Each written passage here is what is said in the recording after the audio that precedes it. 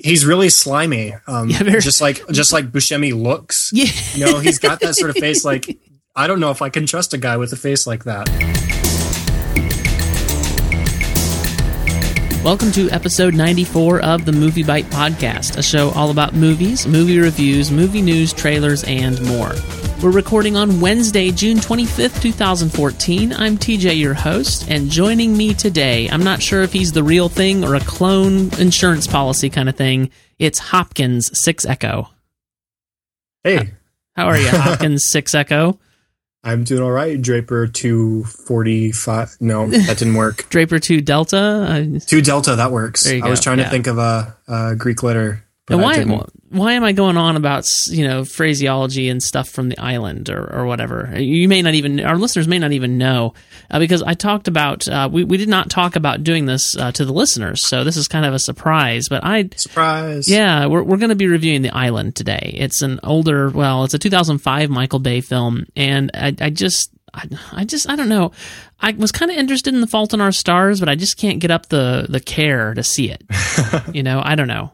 And I mean, I will see it eventually. I just haven't gotten around to it either. So yeah, I mean, it feels like very much like kind of a teen drama movie kind of thing that I just don't know how much we'd have to say about it. I don't know. Well, yeah, it's based on a young adult book, so. Which, I mean, there's plenty of young adult material that I like. This one just felt a little maybe strange to do on MovieByte the more I thought about it. I don't know. What do you think? Am I just being weird? No, I can see what you're talking about. And, I mentioned to you, I don't know how much I could talk about it. I enjoyed the book. I'm sure I would enjoy the movie, but it would probably just be a list of scenes in which we cried. So That's true. It does look like a very emotional movie, and I'm sure I'll see it at some point. Although there's been a lot of movies that I thought I would see at some point that I still haven't. It's just a artifact of being so busy, I guess. And seeing as many movies as we do see, at least one a week for the MovieByte podcast. So. Yeah, I actually saw Edge of Tomorrow again last night. Just as good the second time. Oh, good. I wish I had the budget to go see it again. I would love to see that again. Yeah. Well, I missed you last week, Chad. I meant to put this in the show outline. I completely forgot. Joe and I, not Clark, but Joe and I talked about How to Train Your Dragon 2. Yeah, and I saw Joe's opinion, or I saw his review. I haven't listened to the episode, so what did you think? Wait a minute. Wait a minute. You haven't listened to your own podcast with a guest host? I haven't had the time. I see how it is now. I will listen, I promise. Well, okay, so his opinion is basically unchanged. I was not able to sway him from his strange opinion about some things there. And Clark was not feeling well, is why we had Joe on, and so yeah. Clark, I understand, is doing a little better, and hopefully will be fully recovered for next week when you're gone. I'm gonna cry again. I know. I'm sorry. So hopefully Clark will be back. There's a possibility maybe of having Fizz on next week as well. So we'll see about that. But so I want to hear your opinion about How to Train Your Dragon 2 and How to Train Your Dragon overall. I just we can spend like maybe 5 minutes here or something. Okay, well, I really enjoy the first movie. It's one of my roommate and I's go-to movie. We see it, we watch it maybe once a month, something like that, while we're at school at least. So you're not tired of it? No, I love the first How to Train Your Dragon film. Watch it all the time. And if I rated it, I think, let me see, I might have reviewed it on my site. I'm going to look it up real quick, but I want to say I gave it maybe 4.5 stars. I'll keep looking at that, but I'll go on. That's what I gave the first one, is 4.5. I gave How to Train Your Dragon, or I've seen How to Train Your Dragon 2 twice now. I went to a double screening before my cruise, so I got to see the first one in theaters for the first time, which was awesome. And then I watched the second one right after, which was also awesome. Yeah. And then the cruise line that I went on is affiliated with DreamWorks, and so they have DreamWorks parades and character appearances and stuff like that. And so they actually showed How to Train Your Dragon 2 in the middle of the ocean on the cruise ship. Now, how can I get some of this money that you apparently have? My grandparents paid for this for their 50th anniversary. Okay. So, yeah. But anyway, all that to say, I really enjoyed the second one. I think I'm trying to decide where I'd rate it. At least 4 stars. Yeah. If I thought about it, I might give it 4.5. I'm not sure. It's hard for me to really differentiate it from the first film as far as my opinions go, because I think that this one did a really good job of building on the characters and gave some good twists, and it just really built onto the world in what I thought was a good way. Yeah. And so if I saw it a couple more times, really thought about it, I might bump it up, but I would say this is at least the same caliber as the first movie. Yeah, and well, you haven't listened to the episode yet, so I guess you wouldn't know. I gave the first one 4.5, and the second one I give 4 out of 5. I didn't feel like it was quite as good, even though it was definitely more emotionally impactful. Right. And very, as I mentioned in that episode, my older children could barely handle it. They were pretty weepy at certain points of the film. So anyway, yeah. So I'm glad to hear that you liked it better than Joe. I mean, I don't know. Yeah, what his problem I was disappointed. I got my internet back, and I was going through Twitter and Facebook and anything else I keep up with, and of course Joe's review pops up, and I was just a little disappointed to see that he didn't enjoy it as much as we did. But I mean, everybody has their opinions. So. That's Joe for you. I mean, sometimes the poor guy, he has to be a contrarian. So. Anyway, that's why we love him. Yeah. I mean, who doesn't love Joe? Joe's a great guy. It's just bless his dear heart. You know what that means in the South when someone says bless his heart. I know exactly what you mean. Yeah. So anyway, it's good to get your opinion on that. I wish you had been on that episode with me. I feel like we would have had more agreement and been able to talk about some themes a little more. As it was, I was kind of butting heads with Joe a little. Yeah, Joe would have been that one sort of excluded.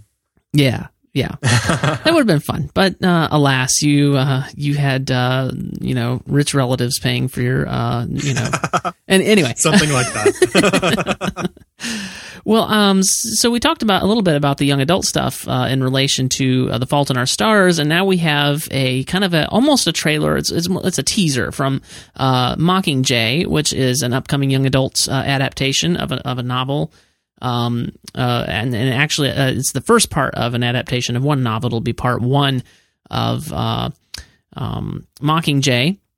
And this is I actually like this sort of ad campaign. This feels like they probably filmed this for the film. Whether or not we see the ad in its entirety in the film or not, I don't know. We probably will. And then they just sort of released it. It's an ad featuring the Donald Sutherland, President Snow, talking about the Pan Am and the Capitol.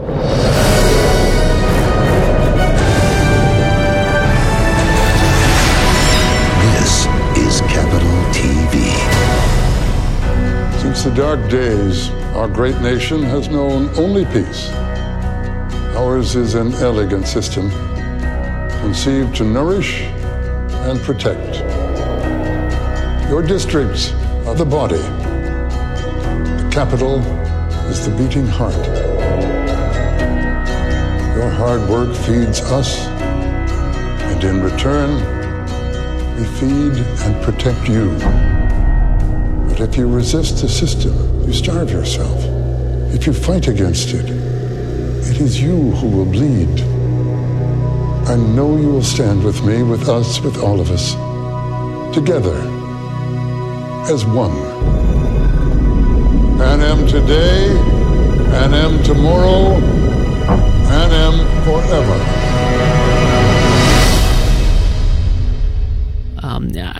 I just love this sort of marketing. I think it's really good stuff, and I love being familiar with the story as I am. I know kind of what's going on, but I was reading some comments from people who apparently have not read the story and they're interested in the movies. Like, why is PETA standing next to him and looks like he's in support and whatever? And these comments are really just going at it. I'm like, wow, did nobody else read the books? I don't know. Yeah. So what did you think? It's definitely very, very cool. I've seen people post this around today, and I hadn't gotten around to watching it yet. So when I started hunkering down to get ready for the podcast, I finally sat down and watched it, and it's very cool. And I noticed in the article you linked to, at least, it said we're hoping for Katniss's response now, which I think would be a great way to continue the sort of viral marketing that they've got going on. And yes. The Hunger Games is the perfect franchise to do this with because of the nature of the setting and the way information is spread throughout the world. it's very cool. Yeah, and I feel like this will also be followed up pretty quickly with a real trailer, because this is coming out on November the 21st, and so we're pretty close to trailer territory, and I'm really excited about this film and excited to see what's going on in the world, and I love the last film so much, right? And even like I remember when we talked about it, Mike, you and you, I think too, and I think I may have come to the same opinion, like. The second film may have retroactively lowered my opinion of the first film. Yeah, that's exactly what I said. And so I'm really excited to see where this is going. Same director as the previous film, which the name is fleeing my mind at the moment. Gary Ross, isn't it? No. Or was he the first one? He was the first one. Gary Ross did the first one. He did okay. He made some choices I wasn't necessarily, crazy about. And so let me look up here. The Hunger Games, Catching Fire was the previous one. That was the name I was looking for. And then Francis Lawrence directed The Hunger Games, Catching Fire. And so let me look and make sure I'm right on this, but I'm pretty sure that if I remember correctly, Mockingjay Parts 1 and 2, also being directed by Francis Lawrence. And I'm trying to see, let me see, one thing that I've been really impressed with this franchise is the music as well. And yes, it looks like it's going to continue to be the work of James Newton Howard, which I am just ecstatic about. He's done amazing work. Me too. His work on this franchise has just been awesome. Yeah. So and we got a taste of some of that some of that theme that he wrote as the Capitol's theme, in this trailer. It's almost like he wrote it for the Capitol, that it's part of the movie, not necessarily the soundtrack, but it is part of the soundtrack too. I mean, that sort of thing is just really cool. Yeah, and it should be noted that this teaser trailer already has 1.6 million views on YouTube after just being posted this morning. Yeah, and it's definitely good. I mean, there's definitely young adult garbage out there, and this is not young adult garbage. This is good not stuff, and I'm very happy to see that it's doing well. So really excited about this, if you couldn't tell. Me too. I am curious to see how these next two films go, just because the first half of the book, if I remember correctly, was more political than action-y. Yes. And so I'm curious to see where they actually split the story, and if they include any of the action that's in the latter half of the book in the first half, sort of like they did in Deathly Hallows Parts 1 and 2. Yeah, and I remember being not surprised in a bad way, but surprised in a good way at just how true to the story Catching Fire stayed, and Francis Lawrence really just helmed that ship right straight down the storyline, and so it will be interesting to see if he continues that trend where basically there may not be a good stopping point, but we're just gonna stay on the course until we get to 2-hour mark, and then we're gonna cut it off and then continue it in the next part, or whether they're gonna rearrange some things. And I feel like if I were a filmmaker, this book feels like in order to split it in half, you'd have to rearrange some things in order to get it to work. That's what it feels like to me. Yeah, and I'd be okay with that as long as it's done well. I mean, like you said, Catching Fire was very well adapted. I don't think it would be hyperbole at all for me to say that it's probably the best book-to-film adaptation I've seen. No, I don't think so. I think that, and that's the thing, like there are two types of adaptations of books to film. There's the Shirley Temple type of adaptation, where I use that kind of because she was in a lot of films that were adapted from a book, but were nothing like the book, right? Right. And that's really the old school of thinking about how to adapt a book to a film is like, well, you take the inspiration from the book and you tell a story with the characters of the same name and kind of the same setting, but not really. And then we've been getting closer and closer to real adaptations from the books, especially with Harry Potter and all these films. And so there's kind of two schools of thought, and there's still that thought out there. And sometimes I agree, like take a book and make it inspiration, but then make it a good movie. And that was my problem with a lot of, this is blasphemy to some people, but a lot of the old Shirley Temple movies, like they were just awful. They were just bad, So I'm kind of divided on this. I liked Catching Fire so much that I did not have a problem with how true it stayed to the book. But if it needed to deviate from the book, I would have been okay with that. And so what I hope they do is I hope they don't steer the course to the detriment of the films. I hope that they adapt it as necessary. One great example of that is Harry Potter and the Prisoner of Azkaban, which is an excellent book, a quite excellent book. Not my favorite in the series, but it's maybe third favorite in the series, perhaps. I'd have to sit down and figure it out. I don't remember for sure. It'd have to be third because there are two that I like better. So it'd have to be at least third. But the movie is not a bad... It does not follow the exact course of the book, but it's not a bad film. So it can be done well and adapted well, even if it doesn't, stay straight on the course. Right. So, I figured you'd have more to say about the Harry Potter thing. Oh, I mean, lots of people would argue that The Prisoner of Azkaban is the best Harry Potter film. And I can certainly see I'm that. not saying I necessarily completely agree, but it is pretty high up there. Alfonso Cuarón did a great job with that one. And in the way of speaking about over-adaptation, where everything's exactly the same, that sort of goes back to Fault in Our Stars. That's the main criticism I have heard for Fault in Our Stars, the film, is that it's almost just like you put the pages on the screen. Right. Which... we don't want. Catching Fire did that pretty well, but they did add enough here and there and really bring out elements of the book from the page that it was different enough to really stand on its own. Whereas what I've heard about The Fault in Our Stars is read the book, watch the movie, you're getting the same experience. And that's not necessarily what I'd want. Right. Yeah. And as much as we talk about Catching Fire really staying true to that course, they did change enough things to make it work. So, yeah, I'm excited to see where this goes, and I'm sure as good a job as Francis Lawrence did with Catching Fire that he will adapt it as necessary or not as necessary. So I'm pretty confident with this franchise in his hands right now. Me too. Well, let's talk about Star Wars, because we must always talk about Star Wars whenever there's news about Star Wars, mustn't we? We must. Yes. That's a rule. So I don't remember if we've mentioned this on the podcast or not. I know that I've mentioned it on the site, but there's more news about Harrison Ford's injury. If I haven't mentioned it before, we got news that he had been injured, possibly a broken ankle, and that he was off the Star Wars set for 6 weeks, was what we had been hearing. There was no official word. But now we're hearing that Harrison Ford's leg has been completely broken, not just his ankle, his leg. The rumor is that he'll be sidelined for 6 full months, which means the movie's either getting delayed or massively rewritten. The potential news comes from the UK-based site Jedi News, who says sources told them of an emergency meeting at Pinewood Studios this morning to discuss how to handle Ford's sudden unavailability. Since Ford's Han Solo is reportedly the film's lead, the only way to make its Christmas 2015 release date, which Disney has refused to move before, is to rewrite Ford's scenes or rewrite the script entirely. This is one of the. It doesn't feel that bad. Like, people break their legs sometimes, although at Harrison Ford's age, it's not good. But people do break their legs sometimes, so you don't think of it as like disastrous news. But this is actually really quite disastrous for this film. At least if they're trying to keep that release date. I mean, it's not good.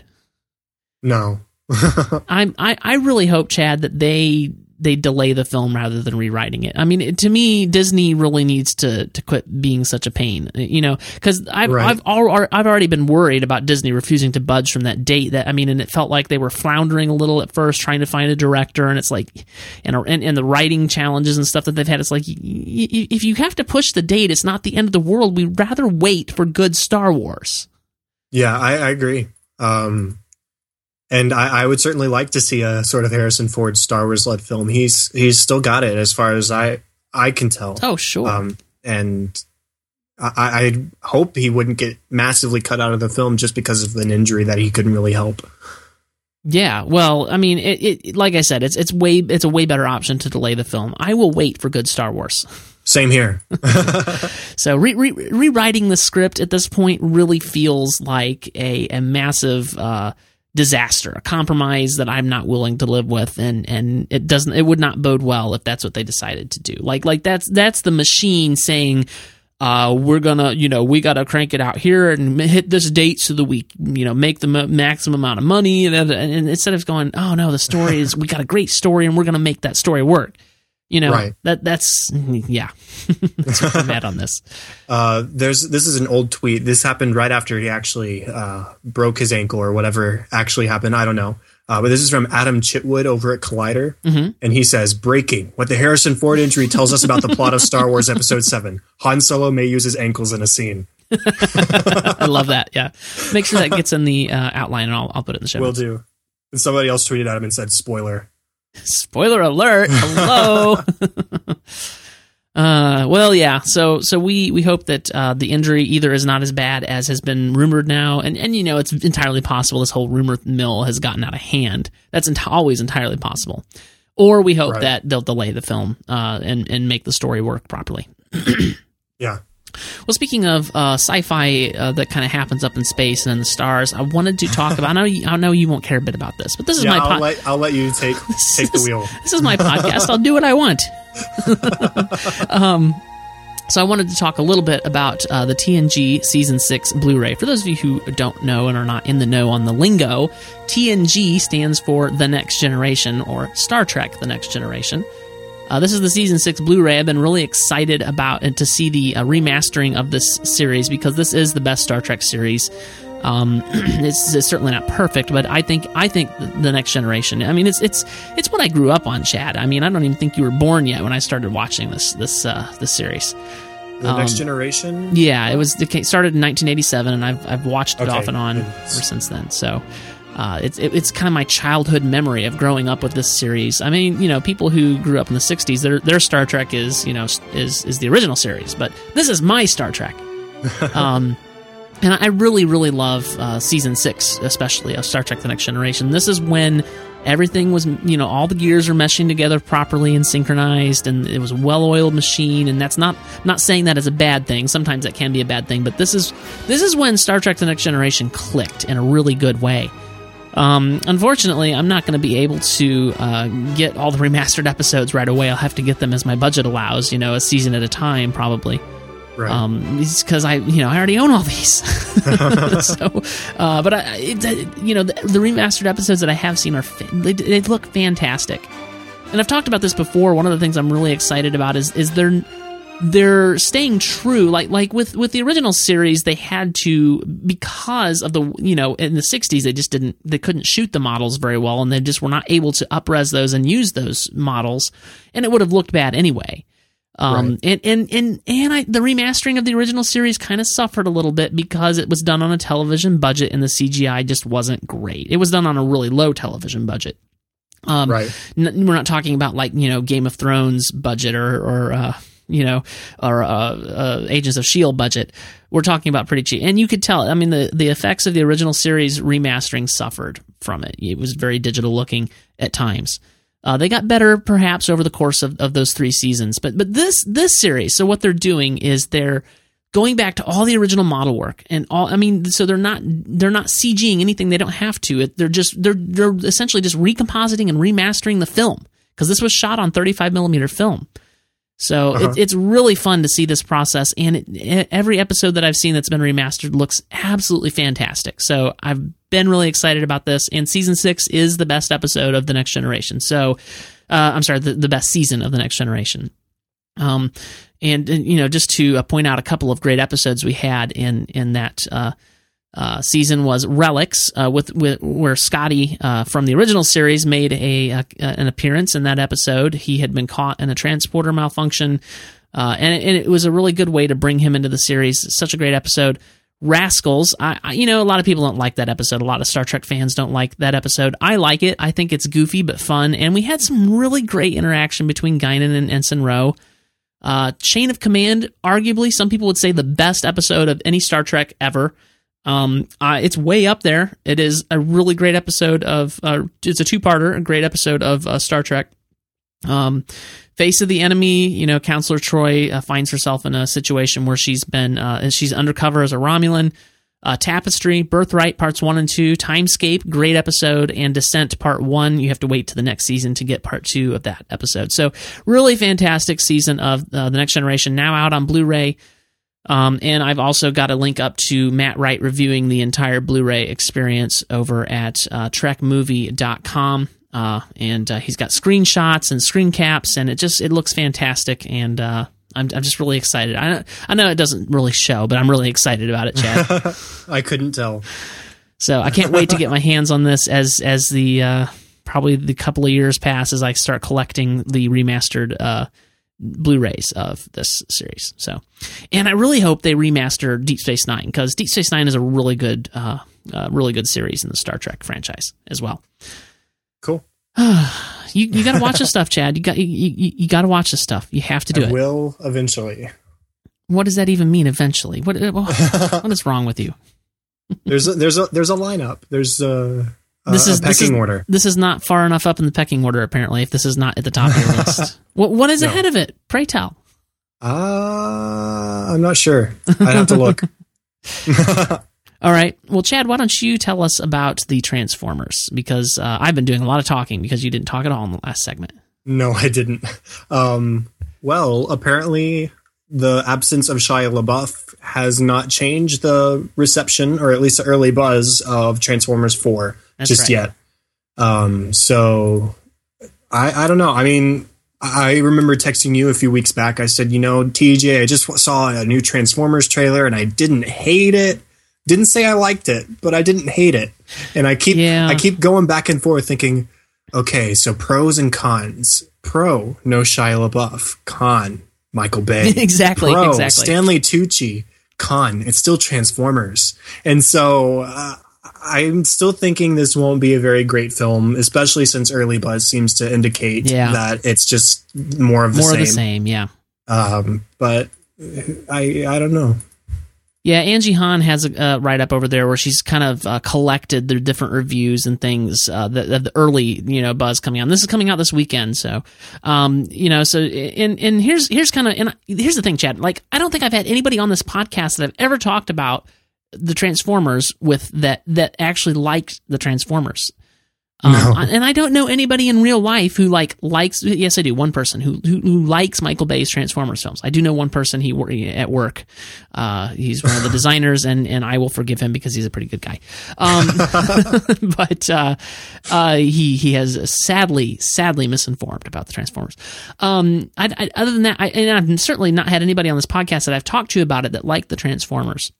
I've only seen the first one, and I just cannot bring myself to watch any more of this utter trash. I haven't watched any besides the first one on my own free will. I think I've seen parts of the third one on a band bus during a trip once, but other than that, and I think the first one, for what it was trying to do, is a passable film. I did not hate the first Transformers movie, but I know Mikey feels the same way. Guys ganging up on me again. But I completely agree that the second and third one failed to interest me at all, and I don't think I'd like them if I did officially sit down in front of a television and try to watch.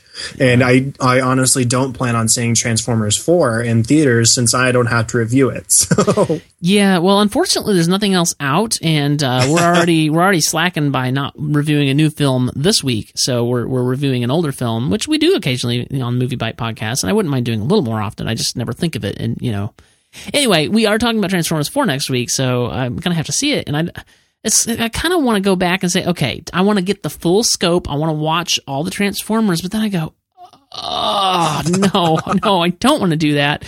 And now I'm kind of out of time anyway. Yeah. So I don't know. I don't think I'm going to have that context. I don't know how big of I know this is kind of a quasi reboot. I don't know how big of a break it will be. I know there's new characters. We're not going to get Shia LaBeouf or Buff or however you say that, or Megan Fox. Thank goodness. But I don't know. I mean, in Mark Wahlberg, I've liked him and stuff, and Stanley Tucci, but Michael Bay. Even though we're talking about a Michael Bay film today, we'll get to that. Yeah, I don't know. Anyway, but the early buzz, the critics are certainly saying it's just more Michael Bay stuff. So go figure. Yeah, the link is in the show notes if you want to read more about that. So, I meant to group this with the Star Wars news. This is bad on me. I'm sorry. This is not very well disciplined and focused. But going back to Star Wars, Joe Darnell posted on Saturday, I think just because he just couldn't contain his excitement, about Star Wars news. He actually posted on Saturday while I was away, and he was covering for me. He posted that Rian Johnson was just announced as the next Star Wars director. He linked it up to HitFix, where they say the interesting thing about Star Wars movies is that Lucasfilm is going to be making so many of these that they're going to be something of a television atmosphere to it, and I don't mean that in any sort of derogatory way. At this point, there should be no stigma at all about television, considering the way something like Game of Thrones or Breaking Bad or The Walking Dead look, and the way they dig deep into character and theme. Blah, blah, blah, blah, blah, blah, Rian Johnson. Sorry, I was looking for the news there. What? That's exactly what it says. Yeah. I expected to get to the news sooner than that, and I didn't, so I just skipped ahead. So Rian Johnson is going to be directing Star Wars VIII. We don't know why J.J. Abrams is not doing that. There's been a lot of speculation. Well, is Disney already unhappy with JJ and they're just trying to, stack the cards correctly? Or is it that they really just need to start production on the next Star Wars film and JJ's not sure he wants to do it and they've got Rian Johnson and it's almost like, well, you get a Star Wars film because you're a geek, geeks love you, and you get a Star Wars film because, hey, they love you too. You did that Looper thing and you get a Star Wars film because, hey, you're a pretty good director too. Who is it that's doing the Star Wars spinoff? Quick. Dang it! There's one other Star Wars director already been announced. He did Godzilla. Gareth Edwards. Gareth Edwards. Yes, thank you. So it's almost like, hey, you get one too. Here you go. We're just handing them out like candy. Yeah, I really feel like that's more what's going on than the drama where people are like, oh, JJ's Star Wars isn't going to be any good, and they're already stacking their cards for the next one. I don't think that's no. I don't think so either. This is good news. Yeah, I really enjoyed Looper. And the Hit Fix actually says that he directed some episodes of Breaking Bad, which I knew. I can't think of which episodes off the top of my head, but those are both really good signs for me that we're going to get a great episode 8 out of him. Yeah, I really think so. I'm getting more and more excited about the Star Wars universe again, which after the prequels, I never thought I'd say. I'm just so glad to have George Lucas out of the picture. Honestly, I feel like that will make all the difference. It may not ever live up to The Empire Strikes Back, but I think we're going to be much better off. I think so too. I think the best thing we could have done for Star Wars right now is pull Lucas out of the picture. Absolutely. All right, well, I wanted to mention this trailer for The Judge that stars Robert Downy Jr. and Robert Duvall. Joe Darnell also posted this while I was away. The infamous Hank Palmer. The jaded lawyer with no respect for the law. Hey! Did that just happen? How does it feel knowing every person you represent is guilty? It's fine. Innocent people can't afford me.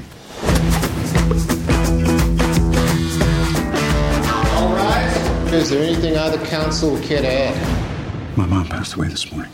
Is this the first time your mother passed away, or is this something you do on all the cases you're about to lose? First time. And I'd not really taken the time to look at this or see, really pay attention to it. And then so he posted, I'm like, all right, I better see what he's posting on my site when I got back.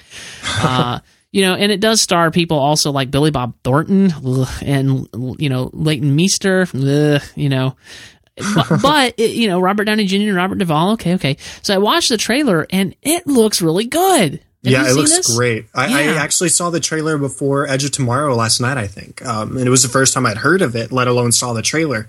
And wow, it was the only trailer I saw last night that looked good, and it looks really good. Yeah, and it's interesting. Robert Downey Jr. is apparently producing this, and I'm glad to see Robert Downey Jr. getting to a point where he can start making really what he wants. I really feel like Iron Man has really launched him into some great success that he can hopefully run with. Right. Not everything is for Robert Downey Jr., but as long as he picks the right roles, I don't think he's like this chameleon actor, sort of like Patrick Stewart could be, for instance. Just throwing a random name out there. But I'm trying to think of another chameleon actor I could get away from the Star Trek reference. But anyway. Daniel Day-Lewis. Yeah, sure. There you go. He's no Daniel Day-Lewis, but in the right roles, he's fantastic. And this looks like exactly the right role for him. He said, Susan and I are delighted that this wound up being the first movie produced through our Team Downey production company at Warner Brothers. Downey wrote on Facebook. It's a drama with lots of heart and wit. Might be the best thing I've been a part of yet. Beginner's luck, perhaps. So cool. I'm really excited to see this. Me too. Yeah. I'm looking for a summary of The Judge. Let me find that real quick. Here, I've got one. Okay, go ahead. Henry Hank Palmer, by Downey Jr., a successful lawyer, returns to his hometown in Indiana for his mother's funeral, only to discover that his estranged father, Judge Joseph Palmer, played by Robert Duvall, the town's judge, is suspected of her murder. He has to now defend his father in court against Dwight Dickham, a lawyer determined to see Joseph put away. And Dwight Dickham is Billy Bob Thornton. Yeah, and I've seen Billy Bob in a couple of things and whatever. He's not great, but hopefully he won't bring the movie down for me. And Thomas Newman is actually directing. Okay, who's he?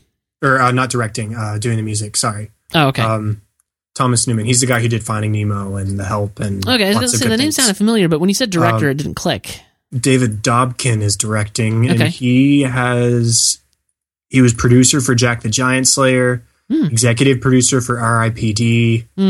Yeah, I mean a couple comedies. He directed Wedding Crashers with Owen Wilson and Vince Vaughn. That's not like good news. Let's not dwell on. Let's not dwell. No, we won't. Hopefully, Downey Jr. and Duvall looks great too. Yes. I'm hoping this is going to be a great film. Yeah, I think it will be. I don't know if we really want to take the time to talk about this too much, but Joe Darnell, one more thing that he posted while I was away, he really had a great run the couple of days that I was away, and he posted a really great op-ed. When I grow up, I want to post stuff like this. And he surmises that good films get marketing late in production. And so he mentions Transformers 5 along with G.I. Joe 3, Paranormal Activity 5, Hansel and Gretel 2, and Beverly Hills Cop 4 are all slated for release in 2016. Color me skeptical about all of the above, since the films in these franchises leave so much to be desired. If you're into these films, you and I would have some serious disagreements.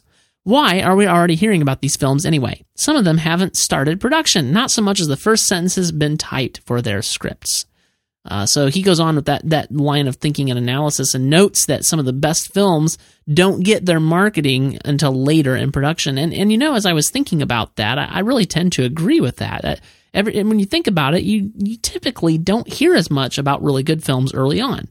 But right. when a studio is really pushing a film, they tend to start marketing it way too soon, and that's not a good sign. Yeah. One of the biggest examples of good films getting poor marketing, or at least late marketing, or both, is John Carter, which was directed by Andrew Stanton of Pixar, who, he directed WALL-E and he directed Finding Nemo.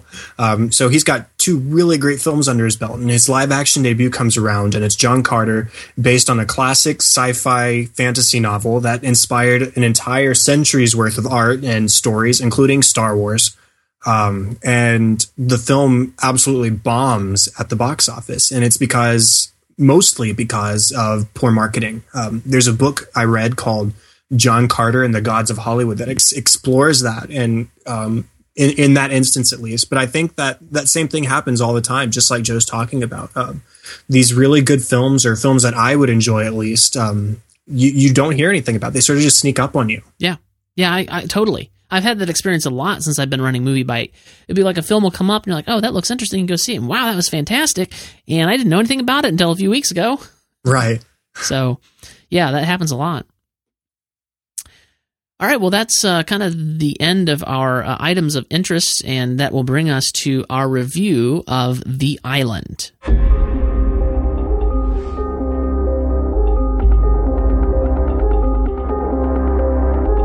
not real.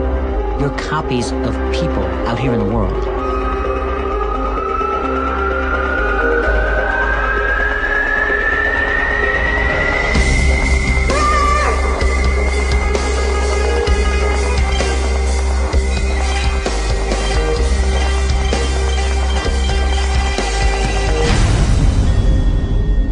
No, don't shoot him. I need him. Don't shoot, I need him! He's my clone! The Island is a sci-fi film that was directed by none other than Michael Bay. So you might find it a little bit strange that I like this movie, but I really love this movie, Chad. It came into theaters on July 22nd, 2005. When did the first Transformers come out? That was after that, wasn't it? Yeah, I think so. Yeah. I want to say here, I'll look it up while you continue talking. Yeah, so it was July 22nd, 2005 is when this film came out in theaters. It had a budget of $126 million, so a pretty, fairly expensive film. It's a Michael Bay film. You'd expect that. It bombed at the box office. It opened to $12.4 million, and it only made, thus far, over its worldwide gross, $162.9 million.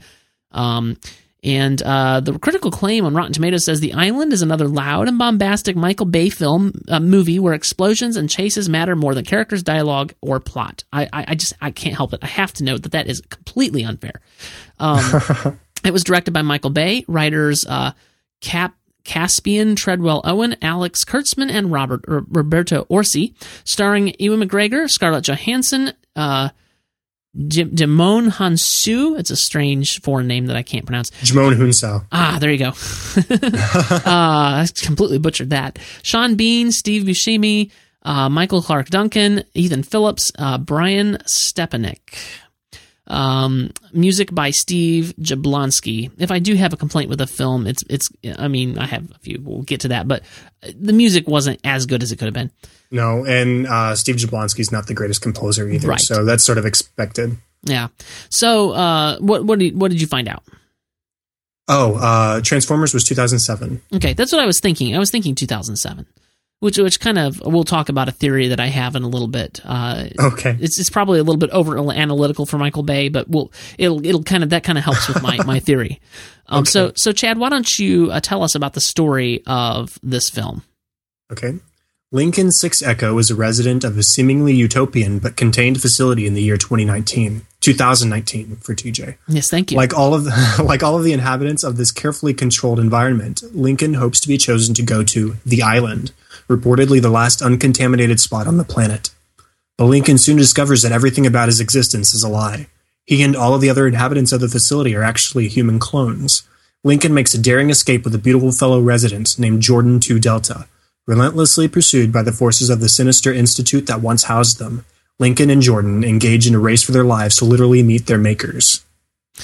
Yeah, that last sentence, their makers, corny out the wazoo. Yeah. Anyway, but that gives you an idea of what the film is about. If you haven't seen it, which why are you even listening to this podcast? Go watch the film first. So let's talk about this film, Chad. This film is not without its Michael Bay-ishness, but I really feel like for the most part the story overcomes that. Yeah, I really enjoyed it. You know, I don't know if I'd ever heard of this film before you said, "Hey, Chad, you need to watch this," and I said, "Okay." Because that's what I do as a good co-host. Of course.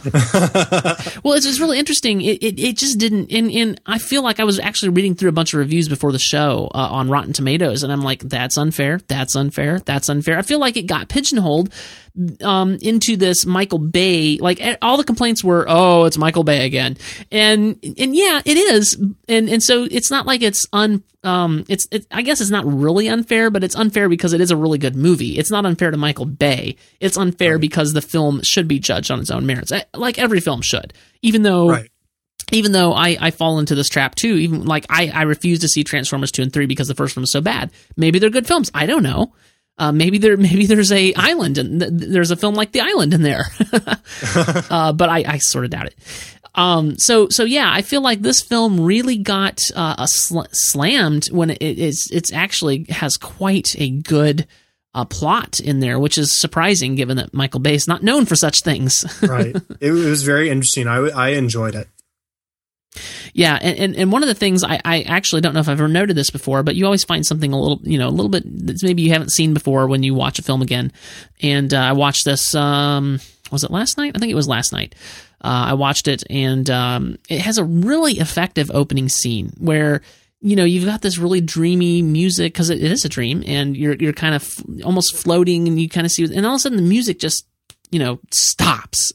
It was really effective and really kind of set the tone, I think, for the film. I really enjoyed that, finding something new about the film that I hadn't really thought about before. So, yeah. I will admit, Chad, that I may be predisposed to like this film because it deals with issues that I find compelling, especially as a very pro-life kind of guy. Right. I definitely picked up on that message as well. Yeah. Great themes and messages in this film, and surprisingly, and almost wondered how much of this played into the fact that it didn't do well at the box office and is not doing well with the critics. Where most Michael Bay films do well at the box office and don't do well with the critics, this one didn't do well either way. Right. And I wondered how much of that played into it. I don't know. But, it's a very pro-life message, dealing with cloning and clones, spoiler alert, sorry. Cloning and clones and how these are, they're treated like products and property and they're not. And right. It's really great stuff. Yeah. And, the whole story, the people who purchase these clones or pay for them to be made, they talk about how they are unaware that these are actually conscious life forms. They're told that they're just vegetables. Right, of course. And the fact that that's having to be left out. I was going somewhere with this, but it's just I completely lost my train of thought. Oh no! But I know I was going somewhere, but it's a very good message. I really liked that side of it. Yeah, and I think it's quite a departure for a Michael Bay film, no doubt. Placing great emphasis on the plot. What is this? and it surprisingly really takes its time to get going. Like this movie, it has some pacing issues later in the film, but early in the film, it does not at all feel the need to rush into something and make sure that the audience understands this and make sure the audience understands that. It really takes its time and it really subtly hints at what's going on, but you might think something else entirely is going on at first. I know when I first watched the film several years ago, I did think something. I did not jump to the conclusion of clones. I thought, what's going on here is that the Sean Bean character is not telling them everything, and it really isn't, bad outside, and they're going to get out and they're going to figure that out. Well, yeah, that's true, but this was not the angle I was expecting. When I first started watching, it almost had a sort of Hunger Games vibe to it. Yeah, where people were being chosen, like selected as tribute, if you will. Sure. And so it was a nice surprise for me. I really liked the first half of the film, especially because it was very sort of sci-fi, kind of creepy. Yeah. It was a very interesting vibe in the first half. Things were too perfect for the most part, and then you've got this little subtle, you two need to separate. You watch your proximity, and you're like, what is going on here? Something's not quite right, Right. And it's really, I really loved the pacing in the first part of this film. I would say in the first act and a half, the pacing is just perfect, and just hits all the right notes for me. Really, kind of subtly brings you into what's going on. And it's, even though you don't guess where the film is going on first viewing, it makes complete sense. Like it's not out of left field. All of a sudden it's like, oh, I see exactly what's going on here.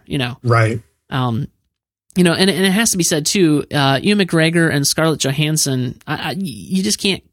This film could not have been better cast than with those two. Right, and I think even Sean Bean is very, very good here. Perfect. Even though he's sort of like always the bad guy, it's perfect. It really is. And this is not Sean Bean, Boromir Sean Bean.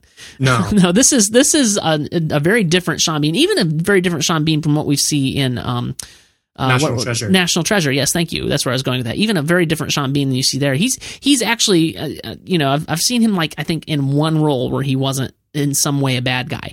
And even though he kind of does the bad guy roles, he is such a chameleon. Like he really, really finds a niche for every role that he's playing and brings something different to it. I mean, it's really, really wonderful to watch.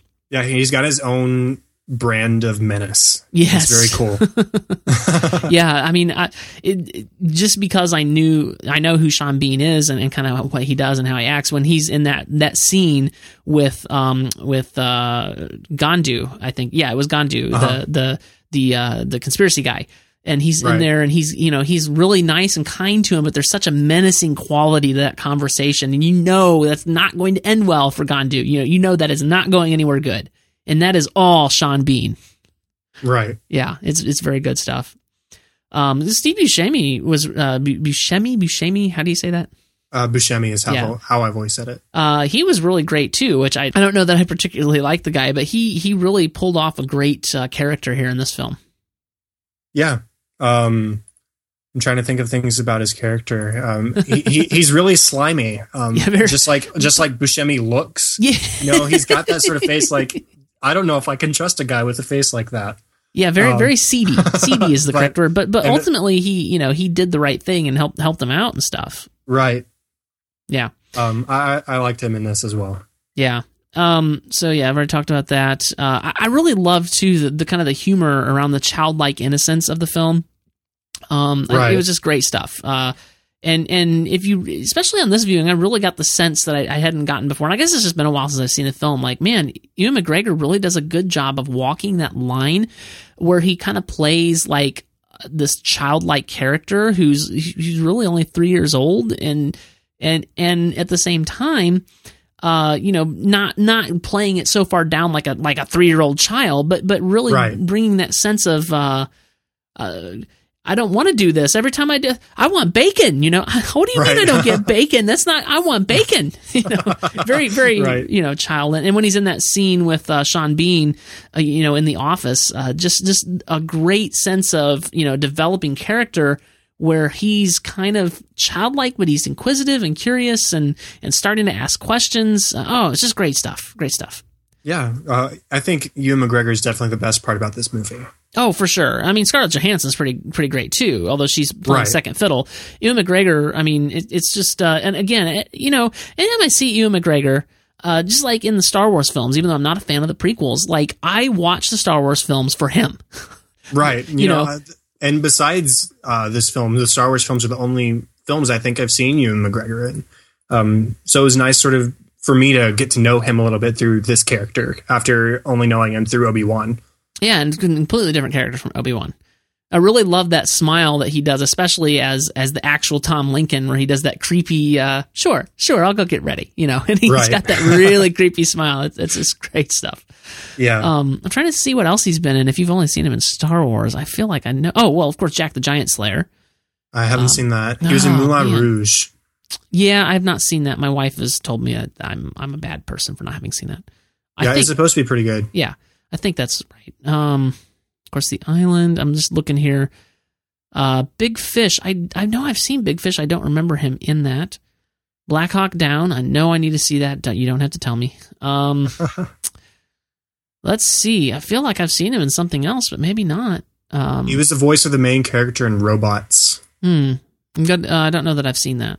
It's been a long time. I don't know if I'd associate with that film with him if I hadn't just read it. He was apparently in August Osage County, which I never did see. Me neither. Yeah. And he was in The Impossible, which I didn't get around to seeing, which I wanted to see. If I have the right film in mind anyway. That's the one where there was a flood, right? Or tsunami, right? Maybe. I'm not sure. Caught in Destruction, and yes, that's the one with the tsunami. Yes. He is a fantastic actor, no doubt about it. And just the fact that he alone makes me able to watch the prequels it says something. I kid you not, if it were not for Ewan McGregor, I would not be able to watch the Star Wars prequels. Or what about Liam Neeson in the first one? He makes a pretty good Jedi too. Yeah, but he was just... Yes, I like Liam Neeson, but his character is so non-vital to any part of Star Wars and so poorly written that I really just don't care. Okay. That's fair. Yeah. So yeah, Ian McGregor, great in this film. One of his best roles so far, I think. Yeah. And I really, really dug the sci-fi tech in this film. And it's not, I don't know how I feel exactly. I don't think it's completely outside the realm of possibility that clones could be created at this point. And I feel like that this film is a really good kind of a guide to, you know what, you might want to think about this. If we are going to get to that point where clones are created, A, do we really want to go there? And B, they're going to be people. you know, they can't be treated like products. Yeah. So. And there's that scene where Sean Bean is first explaining why they have consciousness after he's told the investors or whoever they are, oh no, they're just vegetables. They never gain consciousness, blah, blah, blah. There's that scene afterwards where he says, we discovered that this doesn't work without the experience of human life. And I think that's a very telling statement in itself. Yeah. I mean, you could totally see that. You could totally get that. Right. I didn't think that was that much of a stretch to say that, if a human is not experiencing life, if they're kept in a vegetative state, they're just not gonna. I mean, think about people who've been bedridden; they sort of waste away.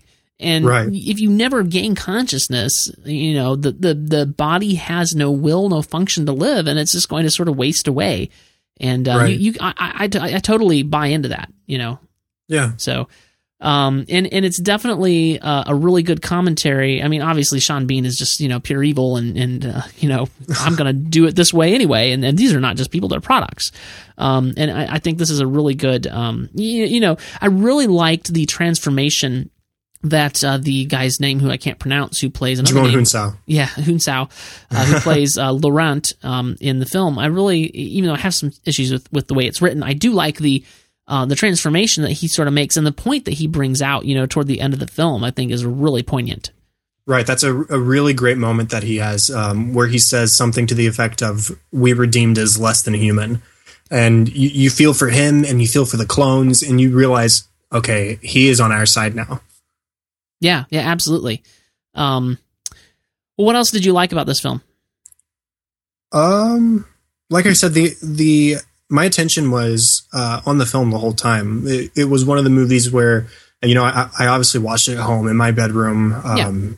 And I didn't really have my phone out. I didn't have a game that I was playing along with at the same time like I would for some movies. Oh my gosh, Chad, you can't do that for movies. Any movies. If a movie is making you play a game or something, you just need to turn it off. You can't have you never put on a movie as background noise? Like a movie that you really like that you know all the words to, you can hear the dialogue and you know what's happening? No, I don't watch movies that way. I can't. My attention has to be focused on the movie. Well, my wife does that and it drives me mad. I like both ways as far as that goes. Okay. I could put Back to the Future on just headphones and I'd be watching the movie in my mind while doing something else. But anyway, you're hurting me. All that to say, this movie did not make me do that. I just, my attention was on it the whole time for all 2+ hours of it. And so that's a plus in its credit. Yeah, absolutely. Well, I'd like to move on to the dislikes, if we're ready to do that. And my primary dislike of this film is the Michael Bay-ishness that this film does delve into. It is a Michael Bay film. Specifically the very long action sequence. Yes. The very long car chase thing, whatever. This film is about 20 minutes too long, and I know exactly what 20 minutes need to be taken out of this film. Right, me too. That's pretty much the only real complaint I have about this movie is that really stupid long action sequence. But it's interesting. I almost feel like what happened is Michael Bay got the script and he basically took his scissors and cut the last act off and moved it over and slid in his stuff and then pasted the last act back then because the whole structure is there, and then there's just this extraneous 20 minutes right in the middle. And this definitely brings my star rating of this film down. This could have been a much higher star rating film, and an otherwise great film with a great plot. And I'm not saying I didn't want any of that action. I felt like the film warranted some action here in the middle of the film. Yeah. But seriously, 20 minutes of this guy just, the dude, the Laurent dude just calling, bring me the Black Hawk, send in the Wasp, do this, shoot the sign down, oh no, the helicopter is crashing. What are we going to do? Right. And it just delved into silliness. That would be my primary dislike of this film. And like you said, it is 100% extraneous. There is zero story told during those 20 minutes of action scenes. I know, right? And then it's like, it literally is like story. Excuse us for a minute. We got to be Michael Bay. Okay, now back to the story. Right. And that, the rating I have for this film is a good rating, but it is where it is at because of that. Yes, yeah. And I don't remember if I warned you that would happen or not. I think I wanted to preserve your experience to see what you thought. But it really does. It's every time, every single, not the very first time I saw the film, but since then, every time I've seen the film, the video editor in me, because you guys may know I used to be a film editor and I still do that a little bit on the side. It wants to basically take this film and go, you know what? I think I could pretty seamlessly edit this and take out at least 15 minutes and you'd never know.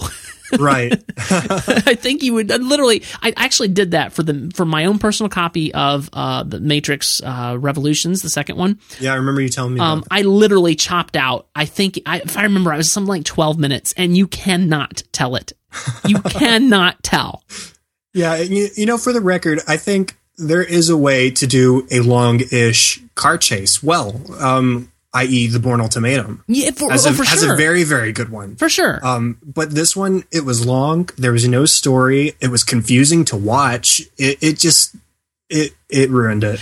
Well, you need to advance the story. To me, films are stories. They're not, right. Films are not like, yes, films are spectacle, but films are stories first and foremost. And if a story is not advancing for very much, you can go a little bit without story advancing. But if the story is not advancing in a 20-minute span period, you've failed. Right. You can do car chases and you can do crazy stuff, but you need to advance the story while it's happening at some point, or cut the sequence shorter and get back to the story. Right. Spectacle only works if the story is in place. Right. Yeah, and that is definitely my biggest complaint with this film right there, is that 20-ish minutes. So yeah. If I did have another complaint, I would say that the second half as a whole, action sequences notwithstanding, is weaker than the first half. I agree. And I really like the sci-fi sort of undertones of the first half, where you have this sort of utopian/dystopian society, and you don't know where it's going. And then the second half, that almost all of the sci-fi elements are gone. Yeah, and it's really like you're driving towards an inevitable conclusion. Like, kind of the first half, I would say the first half or even a little more of the film kept you guessing. By this point, you kind of know, okay, this guy is a good guy and he has friends back there that need liberated, and here we go. This is the ultimate conclusion. And you know that neither of them are going, huge spoiler alert here, you know that neither of them are going to die, so you kind of know where it's going. And it's not that it's not enjoyable, I just feel like they could have been a little more creative, or they could have surprised us in some way, or I say Michael Bay could have surprised us in some way, and he really didn't. And you're right, that's a little, that does kind of bring it down a little from a higher star rating, unfortunately. Again, not that it's not enjoyable in the second half. No, I agree. Yeah. After I had watched it and I'd sort of came up with my own opinion of the film, I decided to look through some of the critical reception. And Roger Ebert said something that I somewhat agree with. He says, the first half is a spare, creepy science fiction parable, and then it shifts into a high-tech action picture. Right. Both halves work. Whether they work together is a good question. And while I wouldn't say to that extent that these two halves of the film don't work together, they are very, very different in how they feel. And I think that if we had maintained a little bit of that sci-fi creepiness element in the second half, I would have enjoyed the second half just a little bit more. And I might have bumped up my rating by half a star or so. Yeah. But otherwise... Well, and again, I wonder how much of Michael Bay's inserts... And again, I really feel like what happened is he basically got the script from Kurtzman and Orsi and inserted his Michael Bay-ishness. And I wonder if you cut that out, whether you would still feel that way or not. Maybe to some extent, but I don't think it would be nearly as much. Yeah. And one other thing I just want to mention that Ebert said, he says... He praised the performances of the actors, in particular Michael Clarke Duncan. He has only 3 or 4 scenes, but they're of central importance, and he brings true horror to them. Absolutely. And I think that's something... I mean, he's in maybe 5 minutes of the movie total, and he's very good in those 5 minutes. Very good. Of course, he's the... Go ahead. I think that's almost true for anything you put Michael Clarke Duncan in. I mean, he's not around anymore, but he was in The Green Mile, and I think his role on that, while bigger than it is here, is also not huge. It's not a huge central role. Yeah. He's very good at these side roles that have a lot of weight to them. Yeah, and it did have a lot of weight. No, speaking of his role, there's a particular scene with him that is very difficult to watch every single time. I just cringe and I shudder and I right. The bone saw scene. Yeah, I know exactly what you're talking about. Yeah, that's always rough every time. But yeah, very, very good. He's very good at it. The only other thing that I've seen him in is the TV show The Finder. Really? I don't know if you ever saw that show or not. It had a very short run. It got canceled unceremoniously, unfortunately. But yeah, he's very good. He did a voice in Kung Fu Panda, which is very good. I'm trying to look through his stuff. Green Mile is his biggest role, I think. He was in Cats and Dogs. That's Brother Bear. Lots of sort of voice roles, but he's very good at what he does. Yeah. Well, I have a couple other dislikes, and one of the other secondary, dislikes, not quite as big as the Michael Bay-ishness dislike, is that I wish that we would have taken a little more time. We did pretty good in the first half of the film, but even so, I wish we would have taken more time to explore more of the psyche of Jordan and Lincoln. Particularly, like, what would it be like to find out you've been living a lie? Like, you're a clone. You're nothing. You're a product. What would that be like? What would that do to you? I feel like there's a little bit of a missed opportunity here where they kind of just go, oh, okay, well, obviously then our response is we got to go find a life to live and we've got to take care of this problem and we got to make the world aware. I feel like there's a little bit of a missed opportunity to really get into that psyche. Like, it didn't feel like they had any repercussions of their self-esteem or kind of their psyche, I just felt like that's a huge missed opportunity. You raised him as a pig for slaughter. What? Wait, huh? What? Harry Potter. raised him as a pig for slaughter. Oh, right. I don't know why. Yeah, sure. Yeah. When you were saying that, that's what came to my mind. Obviously, I need to go. I need to go listen to the books again. But I agree. I think that it was sort of, oh well, that's kind of unfortunate. Now let's move on. There wasn't a whole lot of time spent. Okay, wow. Let me dwell on this for a minute. Wow, this is heavy, Doc. Heavy. You keep saying things are heavy. Is there a problem with the Earth's gravitational pull in the future? And this, I think this is directly attributable again to Michael Bay's tendency to avoid depth at all costs. Yeah, it's an unfortunate side effect. Yeah, and it's such a great plot that you really wish it would have gone deeper into that, I think. And that is when people talk about this film that actually do critically analyze it instead of chalking it up to a Michael Bay film, that is usually their complaint. You know, I was talking to Clark a little bit about this, and that is indeed his complaint as well. It's like, I wish they would have gone deeper. I loved the concept. I loved what was there, the plot. Could we not have just explored that some more? Yeah. And that's, I think, what we all of us who are fans of the film, I think that's what we wanted. Yeah, take out those 20 minutes of action scenes and add a little character development. Yeah, exactly. That's exactly right. Exactly. And speaking of character development, this is the final thing that I did not like about this film is I cannot pronounce his name, but the Laurent character. His transition, while I like the concept of him transitioning and I like what he had to say to Sean Bean's Dr. Merrick, yes. And I love that scene and that transition. It felt abrupt. Like there was nothing that led us to believe that he, as far as we knew to this point, he was a mercenary for hire and he had no conscience. And there was nothing that led us to believe he was about to make that switch. Yeah, the scene directly before that, we just witnessed him capturing Scarlett Johansson's character. Right, sir. Jordan 2 Delta. Right. And so, I mean, we go straight from her capture scene where not a lot is revealed. But straight after that we see, oh well, he might be a good guy. He's on our side. And right, there's only one hint. If you're really looking for it, you see him looking at her tattoo. Right, I noticed that. But you blink and you miss it, and that is the only hint. Prior to that, he's like, Sean Bean is basically feeling him out. Can I trust him with this secret? And he's kind of like, I am in the business of keeping my clients' secrets, and I do whatever I need to do, and that's it. Like, and he's killing people. He kills civilians like in cold blood, and just there is no hint of a conscience anywhere, and then all of a sudden he has one. Right. So that would be my final dislike about the film. Yeah, I don't really have any others. Okay, I liked it. Yeah. I have a final then, kind of a wrap up thought on the thing. In general, I think that the poor box office performance that this film received is exactly why we're getting the version of Michael Bay movies that we now get with Transformers and Pain and Gain and garbage like that. Yeah. And not more movies that have at least a little bit of a brain like this one. And it's because he made a film with a brain like this one, and the audience didn't like it. So he's like, well, experiment failed. I'll go back to making the garbage. Instead of just those 20 minutes of action scenes, we'll make 2 hours plus of action scenes. Well, and this is the crazy thing, Chad, is people like it. People love it. People flock to the Transformers. These movies make money, and it's really irritating. I agree. And unfortunately, Pain and Gain, although it was a bit more human than Transformers, had the same problems. Vulgarity aside, I did not enjoy watching that movie. Yeah, so that's really just my general overarching thought here is here we have probably the only Michael Bay movie that I really like. And somebody did mention on Facebook or Twitter, or maybe both, I can't remember, about The Rock. And yes, The Rock is okay. It is a watchable Michael Bay film. But technically speaking, The Rock has a higher critic rating.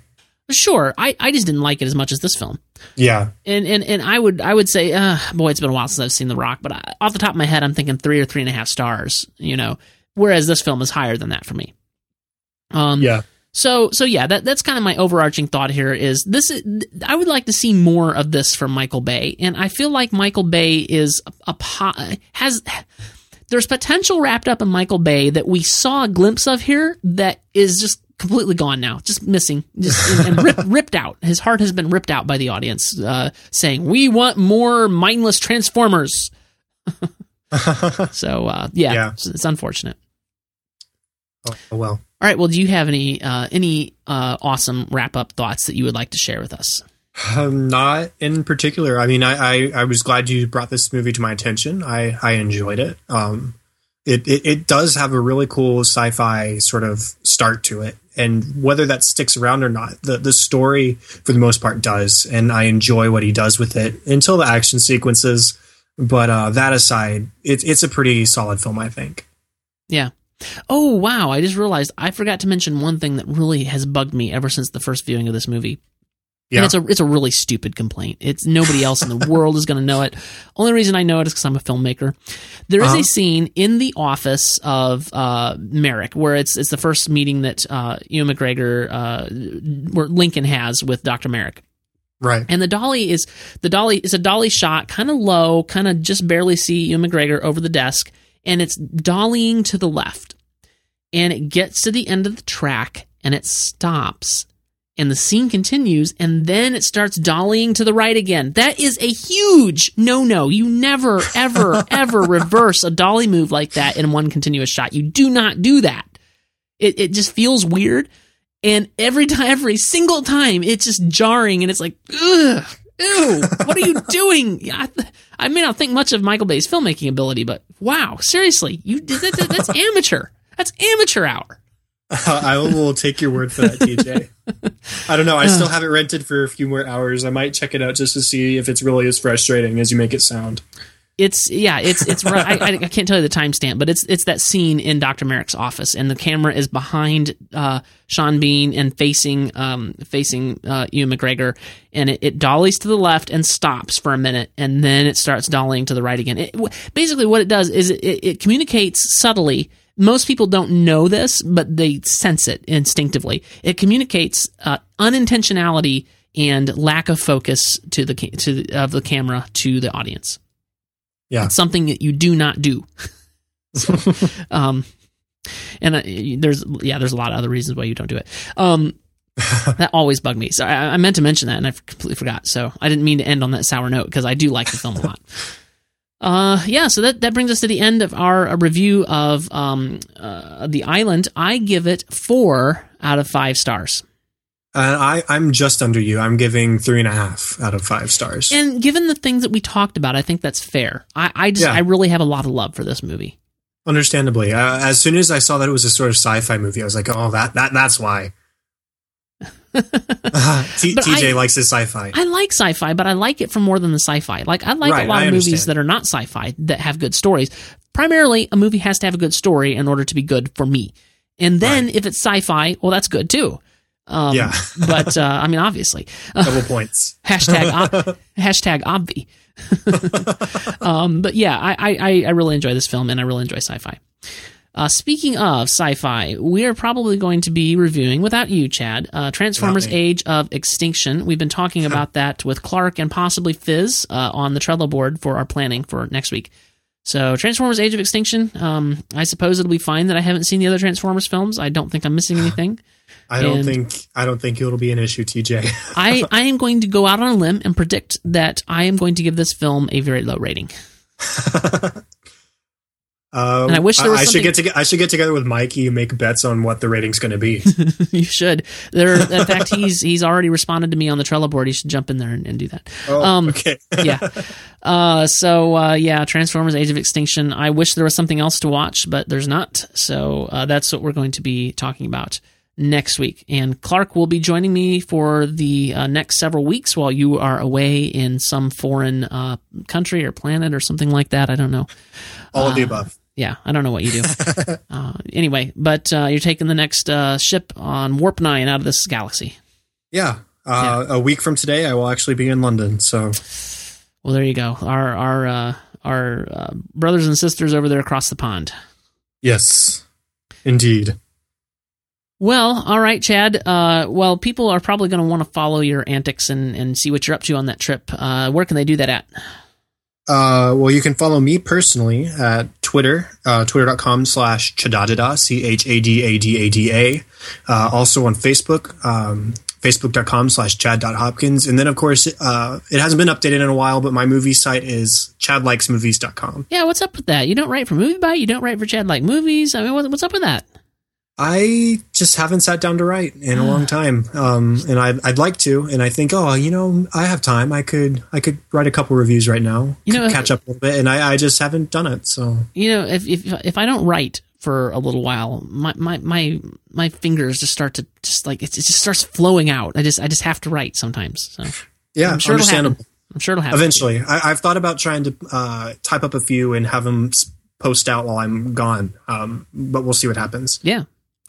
Well, if you want to follow me, you can do that as well. I am on Twitter, and that is the primary means by which you will probably want to keep up with me personally. I am at twitter.com/TJDraperPro.